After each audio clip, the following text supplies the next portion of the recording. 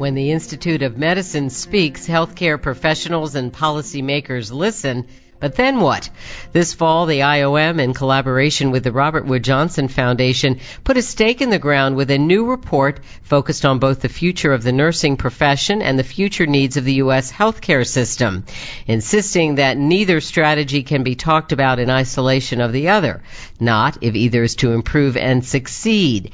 There's a lot of common sense in the recommendations, including proposals of the U.S. healthcare system, insisting that neither strategy can be talked about in isolation of the other, not if either is to improve and succeed. There's a lot of common sense in the recommendations, including proposals that seek to overcome current barriers and limitations in nursing education, training, and practice. We're going to dig into as much of this as we can on this edition of WIHI. And welcome to WIHI, an online audio talk show from the Institute for Healthcare Improvement, offered every other week and also for your convenience as a downloadable file via IHI.org, and you can also get it on iTunes. I'm your host and producer, Madge Kaplan. I'm also IHI's Director of Communications. It's a real honor to have assembled our guests today to talk about nursing and healthcare reform, something we did with Secretary Shalala at an earlier stage of this inquiry in July 2009. I'd like to now introduce our guests, and a reminder that more detailed bios are on the WIHI web pages. You could also Google each of them and find out a great deal as well. Donna Shalala is on the phone from Florida, where she's professor of political science and president of the University of Miami. As most of you know, Donna Shalala was Secretary Shalala for 8 years, from 1998 to 2001. Whoops, I meant to say 1993, I believe. Heading up the U.S. Department of Health and Human Services. Just recently, she chaired a commission that led to the report, The Future of Nursing, Leading Change, Advancing Health. Welcome to WIHI, Donna Shalala. Thank you. Okay, terrific. The vice chair of this same commission was Linda Burns Bolton, who was also vice president for nursing, chief nursing officer, and director of nursing research at Cedars-Sinai Medical Center in Los Angeles. Welcome to WIHI. And it's my great pleasure to welcome Patricia Benner to WIHI. Pat Benner is a senior scholar with the Carnegie Foundation for the Advancement of Teaching and the author of 2 books well known to many participants, From Novice to Expert, and most recently co-authored with 3 others, Educating Nursing, A Call for Radical Transformation. Welcome, Pat Benner. Thank you. Terrific. All right, and you're in Canada today, is that correct? I am. Okay, very good. Well, I want everyone to know that we go to great pains here to make sure everybody gets connected through phone and computer, wherever they may be. And if anybody's too soft or too quiet or a little noisy, we'll adjust things in the first few minutes here. So I want to start first with President Shalala. When change is in the air and being called for, it couldn't be better than to hear firsthand from the chair of a committee that worked so hard for over a year to pull data and testimony and information and recommendations together. A reminder that we offered you a link to the report as we promoted this program, so it's on IHI.org, and you, of course, can find it on the IOM website, and a link, I'm sure, from the Robert Wood Johnson's own website. President Shalala, I'd like to start by having you remind everyone of the key takeaways that were first presented to the public on October 4th. Well, the context for the report is actually the legislation that was passed. We are about to move to comprehensive health care coverage for almost every American. That will require all parts of the health care system to step up, but particularly nurses.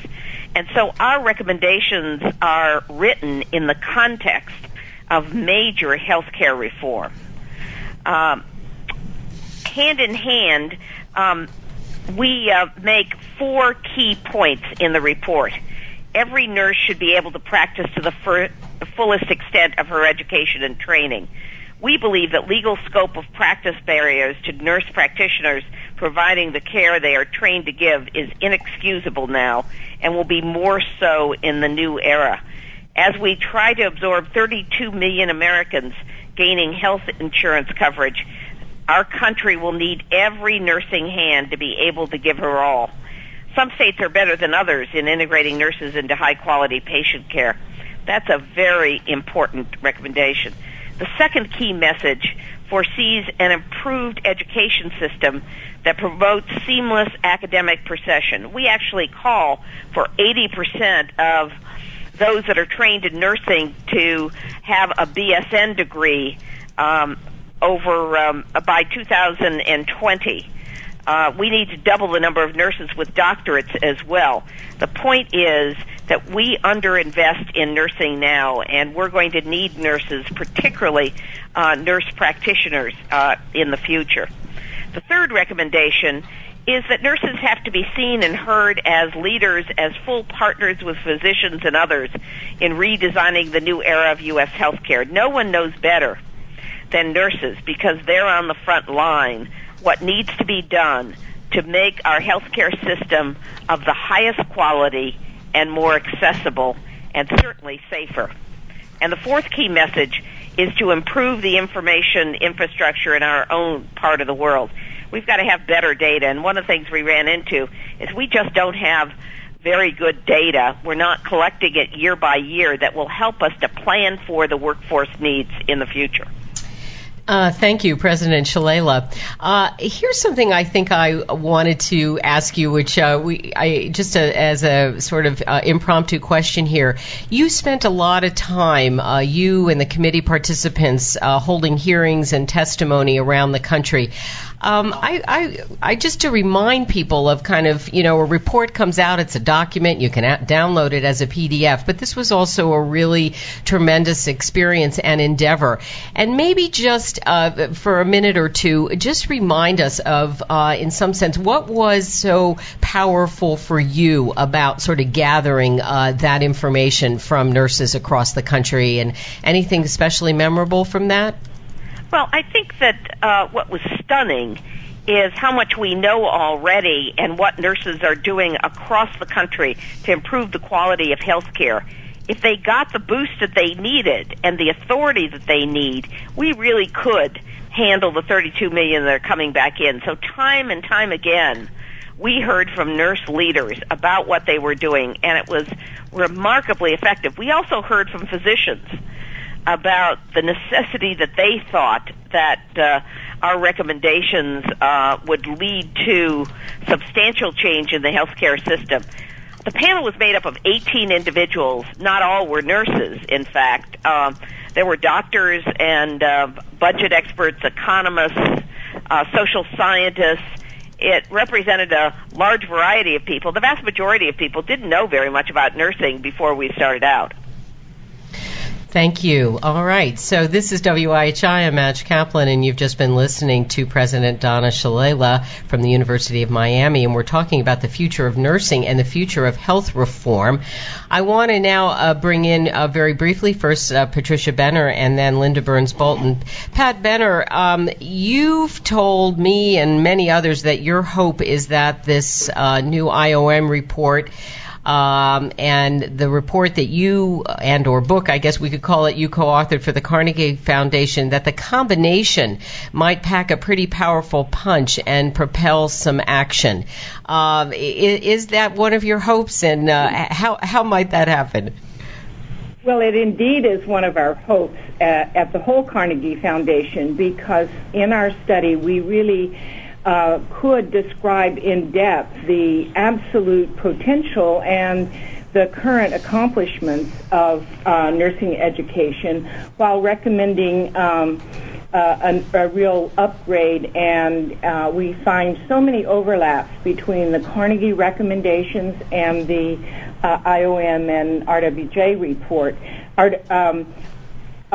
So we're very excited about this report. We really believe that if nurses were fully utilized to their capacity, with their emphasis on human development of health promotion, illness prevention, and as well as their capacities in this full range of healthcare delivery, including primary care and acute care and long-term care, home care, that we would really bring to bear a very underutilized and underfunded sector of healthcare.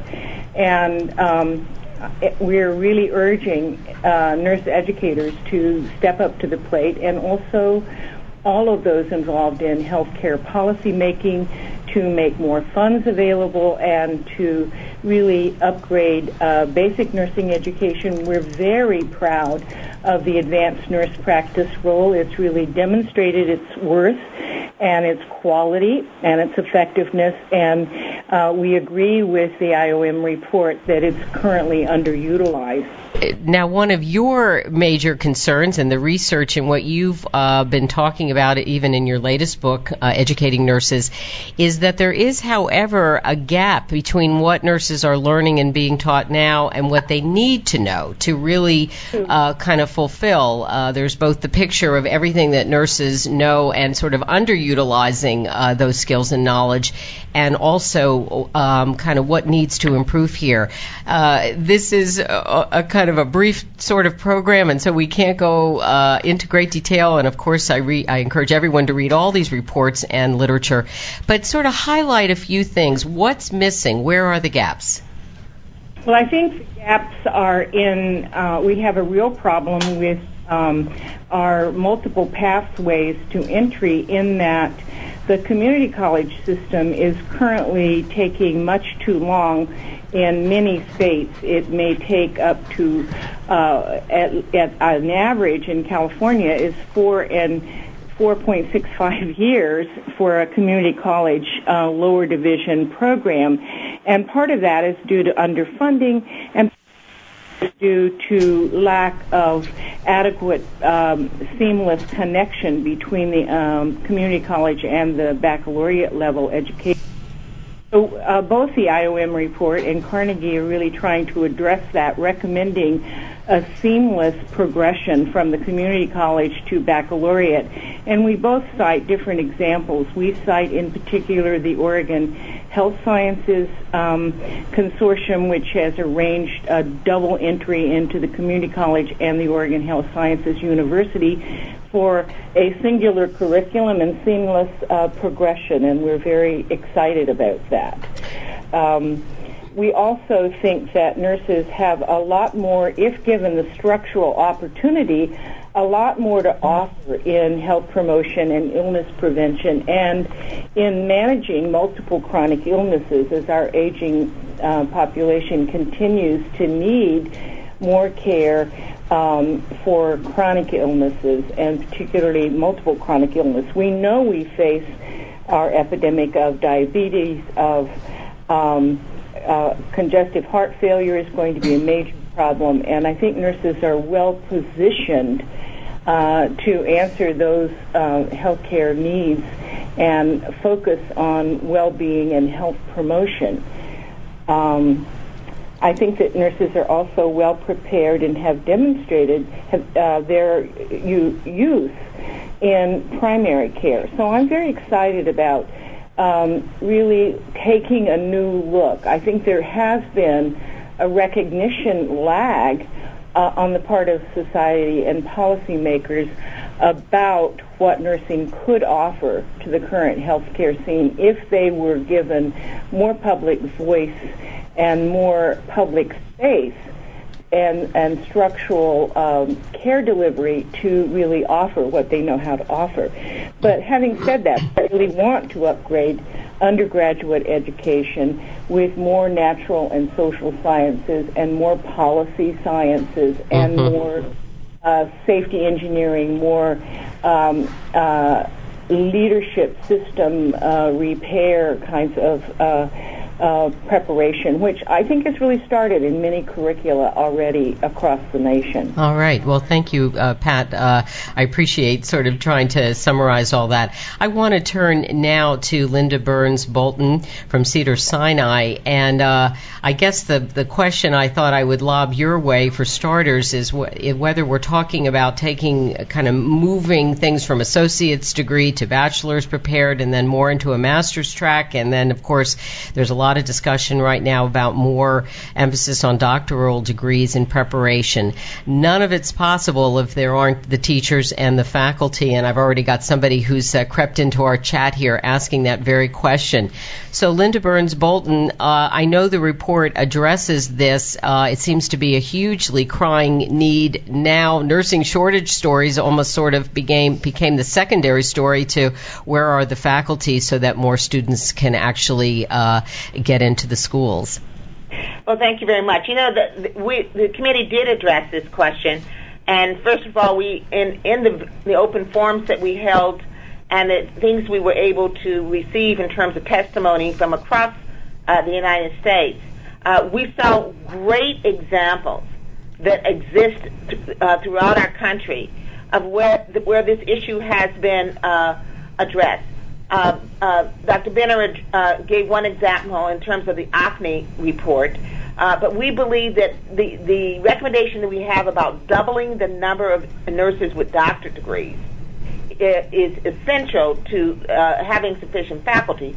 But before that, it's having a pipeline of individuals who could become faculty.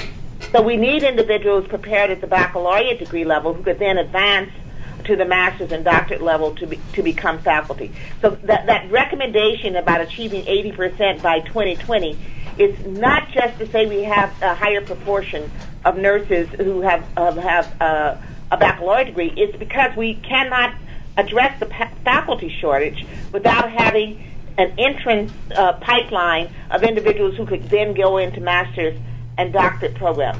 The second piece is that we saw lots of examples of where there's been great collaboration between academia and service, so that individuals who are sitting in institutions like mine or who may be even in community hospitals, who have master's prepared nurses who could be prepared to address the clinical faculty shortage, which is the largest part of that shortage, in terms of having sufficient individuals who can provide that clinical faculty role.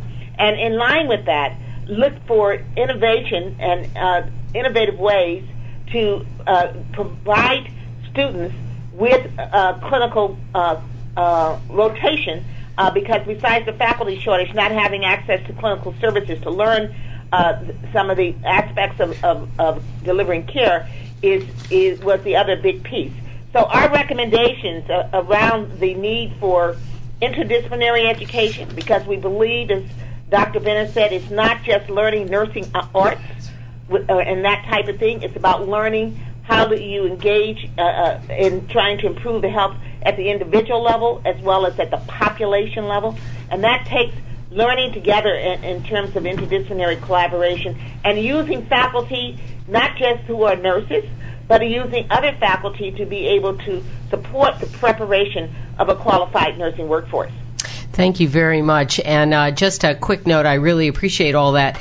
You've just been listening to Linda Burns Bolton. I was just going to say you might, as we continue, maybe hold your handset maybe just a little bit further away. For some reason, we're just getting a little distortion. But we heard you very clearly. Appreciate that very much. I think a follow-up question that I guess I would ask you, if you, I've been thinking a lot as I look at all these recommendations and both the obvious need and sort of what it takes to sort of turn around things, turn around a profession, turn around a system, turn around all the kind of educational sort of pillars here. If you could wave a magic wand, Linda, as far as sort of some policy lever or some change that would really sort of start to kind of loosen things up around faculty. I know we're talking about a lot of different types of things that can make teaching possible. Can you suggest one or two that could really start changing the ball game here? Well, we suggest in our report that it's very important to look at the funding line, and we believe that the CMS, in terms of the nursing education funds that they provide for the diploma schools, should redirect some of those dollars to programs that are going to be preparing nurses at the baccalaureate degree and help in relationship to preparing nurses to transition from their undergraduate degree to their professional role in terms of the nurse residency programs. And then second, we believe that it's as I gave the example of the work that needs to be done about looking at different ways of preparing nurses, like the use of simulation and how technology can assist in that will allow increase the capacity of the nursing schools in terms of the faculty to be able to deliver education to more individuals. So I give those two examples, I think, that are very important in terms of turnkeys that could be implemented. Okay, thank you very much. That's very helpful. I want to invite President Shalala and also Pat. Feel free to let me know or chime in on any of these things. I of course, I have a couple more sort of broad questions I want to ask, and then we'll open things up for chat for real. But President Shalala, is there anything you want to add? No, I think Linda handled it in a very comprehensive way. Okay. So here's a question that I want to just get out on the table because, of course, the news media hopped all over this as they have in the past, and that has to do with the scope of practice issues and sort of what becomes sometimes a bit of a lightning rod or third rail of what can be talked about as far as advanced practice nurses gaining kind of an expansion that can integrate them much more into primary care and perhaps even being more solid partners with physicians here. I guess my question to you is, do you think, thinking about how that debate has played out over many, many years, do you think that the facts on the ground now may yield some slightly different breakthroughs here and what we're talking about and change? Wondering if the issue can become less of a flashpoint, perhaps if the lens gets wider and we are thinking much more about teamwork in primary care and who is needed, what are all the skills needed as opposed to anybody's individual scope of practice?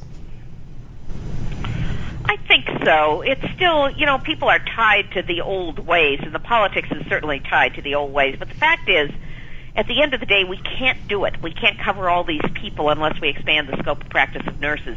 We talked to state legislators recently, and one of the points that we made to them and to their staffs is here they're investing huge amounts of public taxpayer money in the education of nursing in their states, and then they're losing those nurses to other states that allow those nurses to work up to their training.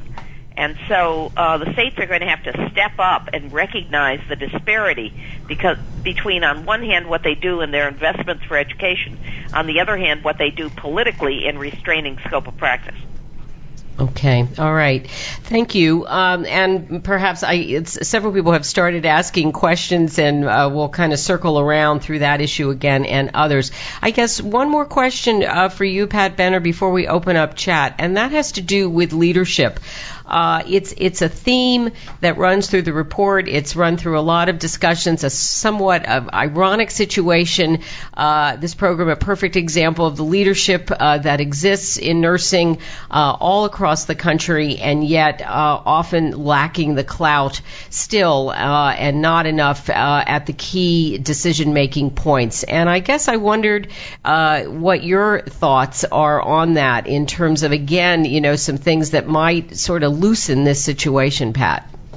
Well, I think both You can talk up a little bit. Thank you. I think both the physician education study and the nursing education study recommend more policy and systems training for nurses and physicians. And certainly nurses need a lot more preparation for participation in the policy and even the ethical forum for a more just healthcare system. And I think that will increase the leadership. But we also need a better educated society and legislator and policymakers to understand what nursing is currently. There are a lot of really outdated views of what nursing has to offer, and we simply don't get the public space and attention for the level of work that we're doing, for the level of responsibility that we're carrying, and I think media could really help with that, because physicians are often used as the authority points, nurses less often, and yet nurses really are the patient's first and last line of defense, and the ones who are present 24/7 in most healthcare settings. All right. Thank you very much. All right. You've just been listening to Pat Benner, President Donna Shalala at the University of Miami, and we have Linda Burns-Bolton from Cedars-Sinai. And we're now we're talking about nursing's new roadmap, Education, the Workforce, and Healthcare Quality. What a good title. And we will now move to our participants. There are a few people who somehow found their way right onto our chat already, and I'm trying to cruise through some of those questions as well. But I want Jesse McCall here to remind everyone how you can post questions and comments and be part of the show. Absolutely, Madge. So I just opened the chat for all of you to type in your questions and comments. I'd just like to remind you, when you are sending messages, please make sure to send them to all attendees. That'll make sure everyone on the program today and our guests will be able to see your questions. One came in that I'd like to get out there, and you meant... No. I know was people all teed up. And people are moving fast. Yeah. From Janice Hand, as nurses become more professional academically, many become disconnected from the patient. It's the administrative function that's drawing them away from being at the bedside. Is there a magic mix out there, or is there anything that we can standardize around their time? Thanks, Jesse, and that's from Janice. All right, who wants to jump in on that one? Well, I certainly do. This is Linda Burns-Bolton. Okay. A couple of things, and we gave a few examples in our report. Our efforts to improve the practice environment in an acute care setting, and some work that's beginning to be done in community settings, has been successful in keeping nurses who are master's prepared, and indeed some who are prepared at the doctor level, right at the point of care. The reason they were leaving was not so much that they wanted to get into administration or education, but was because the work that they wanted to do, the valued work of nursing, they weren't able to do it. So through efforts from programs that both the IHI actually helped create and lead, sponsored by the Robert Wood Johnson Foundation, called Transforming Care at the Bedside, we have been able to create a model to attract a highly educated workforce, and as a result of that workforce has helped to improve clinical care outcomes. So that's number one. And then the second piece is that these individuals can serve and are serving as the clinical faculty. Back to that issue of the faculty shortage, and so there are programs, academia and service programs, where they're using these individuals, these nurses, to be able to support the learning that new graduates need, as well as pre-licensure individuals as they come into the clinical setting. Okay, thank you very much. Either Donna or Pat, do you want to add anything, or shall I move on? Why don't you move on? Okay, that's great. I'm trying to sort of cruise through and peruse these questions, and I here's one theme that I see going on here. So one person is asking about sort of the never mind APNs. What about the underutilization of the skills of RNs? So that's a question, and a sort of related one. It says, how do we bridge these types of interdisciplinary gaps when we still struggle with each other? And I suppose there's some other ones here that seem to suggest that, in a way, kind of the alphabet soup here, which has real meaning in terms of education and training, seems to maybe even put nurses at odds with each other. Who would like to address that? And also whether RNs themselves feel, whether they get an advanced degree or a master's or not, that they themselves are not being tapped adequately. I'd like to address that. Okay, First of all, Pat. Okay. First of all, it is a bit of a myth that nurses are underutilized in acute care settings. They have huge responsibilities because all of the therapies are patient response-based therapies. So nurses are using quite advanced levels of skills of judgment in titrating therapies and medications. They're certainly underutilized in some healthcare settings, but we know that we could have a greater impact on long-term care by increasing the utilization of the staff nurse. And we know that when Erout and others have compared the utilization of engineers and nurses, they find on that first job for nurses are typically given more responsibility than is quite reasonable for their level of practice upon graduation, whereas engineers are underutilized. So I don't think underutilization in acute care settings is a major problem. I don't think the research bears that out. Nurses have huge amounts of responsibility of delivering and administering and monitoring the care in absence of the physician. But I think in other settings, we've pretty much lost our public health service in the U.S., and this is costing us a lot of money, and this is one of the areas that I have hope for the new healthcare reform, that we may increase public health. Okay, thanks, Pat. Another theme that's running through some questions here has to do with generations, sort of people having a better handle on what a newer generation, and in some cases here that question means younger, and in some cases people are talking about a generation coming in as second career folks coming into nursing, and sort of what are we learning there about both the education, leadership, mentoring that's needed. Anyone want to try that one? Linda?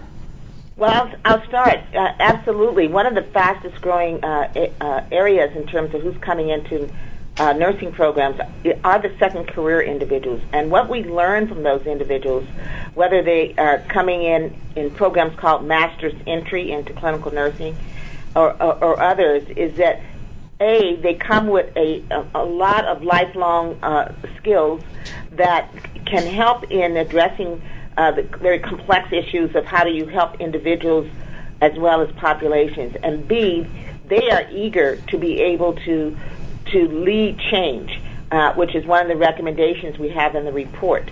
And they are willing to put forth new ideas and even challenge the status quo of how work is done in both in acute care settings as well as in public health settings. So the generation differences have always existed. What we see now in terms of the new grad coming into clinical settings is, for the most part, particularly with second career individuals, a much more knowledgeable worker who's very interested in not just doing, but understanding why we're doing that and challenging, is there another way to be able to provide a better care? Okay, thank you.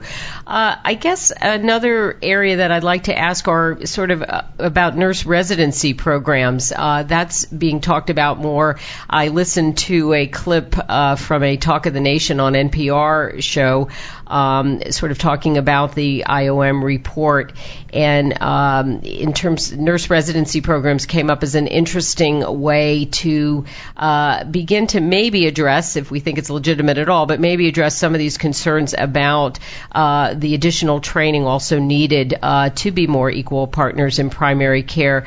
Donna Shalala, is that a very important and key component in your thoughts? It is. And there's enough evidence that residency programs will improve retention and reduce patient error. That's justification enough for hospitals and other healthcare institutions to seriously consider putting these in place. Okay, thank you. Go ahead, Pat. Go ahead on that too. Sure, Pat. Better. The Carnegie Foundation study is calling for residencies for all basic new graduate graduates in nursing education, and we're requesting that those residencies cover two areas. One is in-depth preparation for specific patient populations, because you can't stay in school long enough to get all you need for all the particular patient populations. So that real in-depth preparation, I think, can be covered in that residency. Also, the complex local specific knowledge in our various healthcare services and delivery systems should be covered in the residency. And then we need to upgrade the situated clinical and classroom teaching. We need to upgrade knowledge acquisition and knowledge use in the undergraduate nursing programs, and we need to really improve the science prerequisites and the situated science that's taught after the student enters the nursing program. We know we need to upgrade natural and human sciences as well as genomics, anatomy, physiology, pathophysiology, and we need to really focus that science education in very situated clinical ways so that we don't go down the path that medical education has gone with having a difficult time integrating bench and clinical sciences and science knowledge acquisition and science use. Pat Benner and anyone who wants to weigh in, and this came up in a discussion where I was talking with some others on a previous WIHI about new medical schools that are coming online, but sort of finding ways to sort of create more continuous interconnections between all these levels of preparation. I see a lot of questions in chat here. Somebody saying BSN ? How long can people stay in school? Is there some way that any of this can be more almost streamlined in a continuous way? So we just stay with education for one more moment here. And any thinking about that? Did that come up in the report? Yes, well, it did. It did. Okay. Who? All right. Let's see. Donna, I'll start with you. It certainly did, and one of the reasons that we recommended moving the BSN is it's now taking the average student almost 4 years to finish a 2-year degree. And because they're going back and taking prerequisites. So we said, shoot, if it's taking them that long to do that, we need better trained nurses. And getting a 4-year degree is going to be mandatory in this brave new world of sophisticated medicine that we're going into. And so we moved to the norm being the 4-year degree. That means that we'll need transition programs and bridges. We even identified resources to make sure that resources were available for this. Mm-hmm. And this is Linda. Yep. We the resources that Donna spoke of, we gave many examples, and we would also encourage the listeners, besides the report, is to go to the forums, which you can also find at the IOM website, because those open forums that we held, and we held one on education in Houston, provide examples of work that's being done to transition nurses in terms of education, but also to use more online education to help with getting through the prerequisites, as well as using technology to help in terms of delivering competency-based nursing education. Right, and the Carnegie study did recommend strongly that we have a national panel to really take a look at those prerequisites and upgrade them and make them a much more situated clinical knowledge acquisition about the sciences and that use in practice. So we do have some very constructive work to do in upgrading nursing education, but I totally agree. Currently, we really have to come to agreement that nurses degree.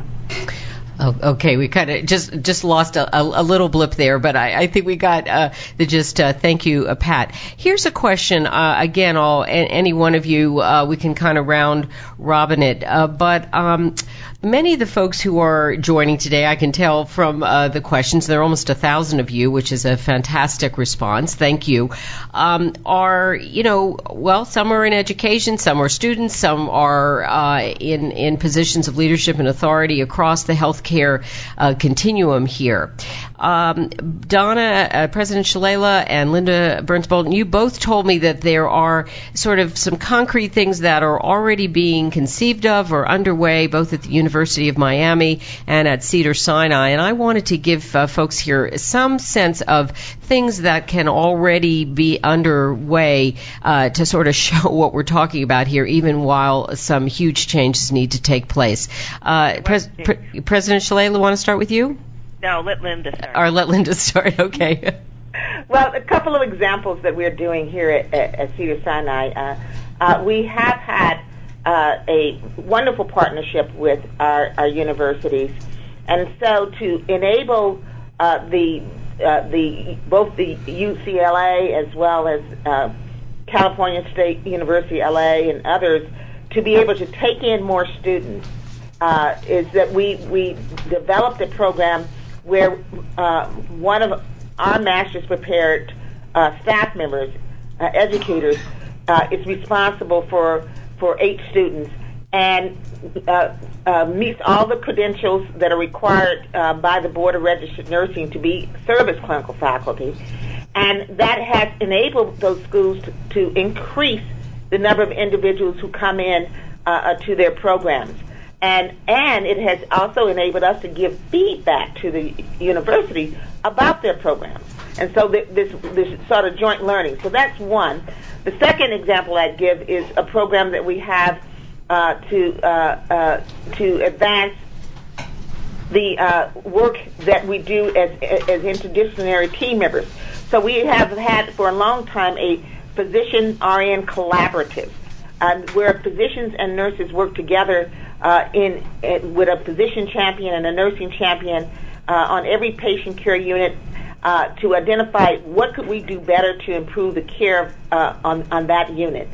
So the nurses are leading with physicians on improving care, and we've had some excellent clinical outcomes as well as some cost savings by helping to reduce turnover, because back to this practice environment thing that I mentioned earlier, improving the practice environment through the work that we did under Transforming Care at the Bedside can lead to reduction in nursing turnover. Nursing turnover, costs about $66,000 every time you turn over a nurse, but B, it also helps in terms of improving clinical outcomes. Thank you. President Shalala, anything you wanted to add? Our second degree program, the accelerated program, has been wildly successful here. No question that we're getting very strong students. Can you describe that very briefly? What that is? It's a 1 year, a complete calendar year, accelerated program for people to get a second degree, the BS in nursing. Okay. A lot of the students already come in with their science base, but had not thought about going into nursing. And we're just getting substantial numbers of people who already have their bachelor's degree who want to come and get a nursing degree. Now, it's a very tough program academically, but we've been very successful. In addition to that, we are training some new PhDs. We have to focus on the preparation of faculty. The new doctorate in nursing practice is another way in which we can offer clinical doctorates to faculty members and help our community colleges in particular to upgrade their faculty skills. Thank you. Go ahead, Pat. Go right ahead. Yep. The experience across the United States from our study has been incredibly positive with this fastest growing segment of the second baccalaureate degree entry, whether they come in and get a second baccalaureate degree or as they've done for the last 20 years at UCSF and get a master's degree. In the Carnegie report, we also recommended that we increase the number of AD diploma to master's degree, because there's more incentive and for the graduate to enter a master's program, because that's the only way they can really change their job status and their utilization. And it would be fulfill a real need in the healthcare system if we had more advanced practice nurses. So we are recommending the establishment of more AD-in and diploma to master's programs. Thank you. President Shalala, a follow-up question to your comments. Somebody is asking, at the University of Miami, the accelerated program you mentioned, is that for nurses that already have a degree, just for them to get an accelerated? Do not have a nursing degree. It's definitely for people that do not have a nursing degree, only have an undergraduate degree. Okay. And it's a 1-year accelerated program. Okay. It's not a 2-semester program. It's summers too. Okay, very good. I'm going to slide in with one comment here, and that is with our national forum coming up in Orlando on December 5th through 8th. That's IHI's national forum. Linda Burns Bolton referring to improving the practice environment, which is something that IHI is very involved in. There are definitely 2 interesting panels that are taking place there, and there's some slides that are going up here, and one has to do with breakthroughs in reducing nurse documentation time. That has to do with the practice environment for sure, and a major learning lab on Sunday, December 5th, the transformation of nursing care delivery. And both these sessions, as well as everything going on at the forum, you can find out more on our website, ihi.org. You can just click on the National Forum brochure.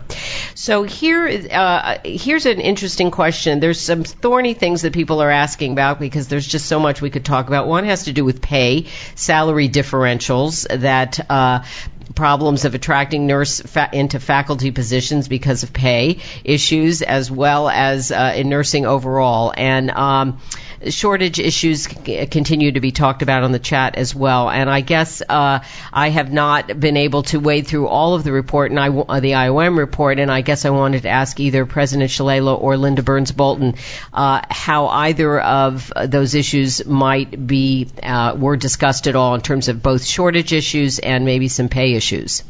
Yeah, actually, I should answer the question because Linda's part of the problem. Well, do tell. Of course, have become so competitive with the university. Yeah. On salaries that it's very difficult for universities to keep up. We are market-driven, though. Yep. But that's why we have to increase the number of people. We'd love to have more people who have had real hospital experience, acute care experience, all sorts of clinical experience, coming and getting doctorates and becoming members of the faculty. So we have to try to transition people and find a way in which we can pay them adequately while they're getting their doctorates, because we're better off when we have people with experience. Okay. Anything you want to say, Linda?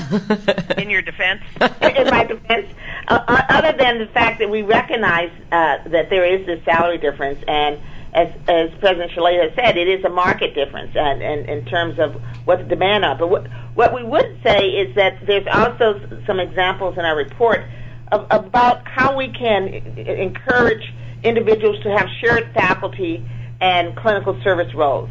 And in those situations, the individual, so this is not for if you're in a research-intensive university like the University of Miami, you got faculty who have very productive in terms of the research, and they're not doing that much clinical. But you could take someone like a clinical nurse specialist from my organization or a nurse practitioner, and they would be on faculty, say at UCLA for 25% of the time, and the rest of their time was here at Cedars-Sinai. And together, they're not on a tenure track, but they are faculty positions that would allow them to, help in the faculty role, but also reap the benefits of being in service. Okay. I think that's absolutely right, Linda. The problem is, for accreditation purposes, we have to have a certain number of tenure track faculty. Yeah. That's where we get caught. Okay. And also, Question that. I want to comment that sure. law, business, and dentistry, medicine, all other professional schools within the university have faced this salary difference by giving a factor to professional professors. I know it's problematic, but I don't think it's more problematic in the nursing schools than it is in the other professional schools within the university. But law and business also are required to have a certain number of tenure track people as part of their accreditation. So I think we're a little hamstrung by the accreditation requirements in our institutions, because there's no doubt that we can find plenty of people with clinical experience use a combination of flex time and a bonus system to bring them in. But at the end of the day, we still have to have PhDs, and we can't get around that. All right. Well, that's a very, very interesting area of fertile ground, I can imagine, for further discussion. And I guess in the remaining minutes, here's what I guess I'd like you to do. President Shalala, there is an implementation conference that's coming up. Give us sort of a preview of what's to come, and also how can people stay involved? Well, we need to build coalitions at the state level and at the national level, but particularly state by state. And nurse leaders and new nurse leaders need to step up in their states, get organized, go talk to their legislators, talk to the medical societies, talk to the leadership, the healthcare industry, find partners and supporters, and get some of these things done. Okay. And is there, maybe Linda Burns-Baldwin, I'll turn to you, is there a way that people can kind of track what happens with some of these recommendations and sort of, if they're going to get involved in coalitions, to sort of stay in tune with sort of the efforts everywhere around the country? Yes, there is. And just to mention that I hope that people will call in and be a part of the website that's going to be going on November 30th on November 30th and December 1st, okay. Where we will be talking about the implementation, and we will have the opportunity. People will have the opportunity to view that. In fact, there's a lot of what are called RAMs, regional action meetings, where individuals are getting together with consumers and other professionals to watch this program that will happen, and then there's always the website that you can go to be able to get additional information, which is at the Initiative on the Future of Nursing, all in one word.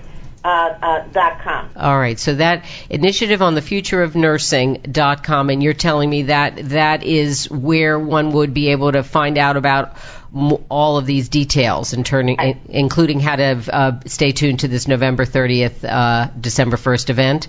Right. But if I might... Go ahead. The first thing that people need to do is to join their professional organizations.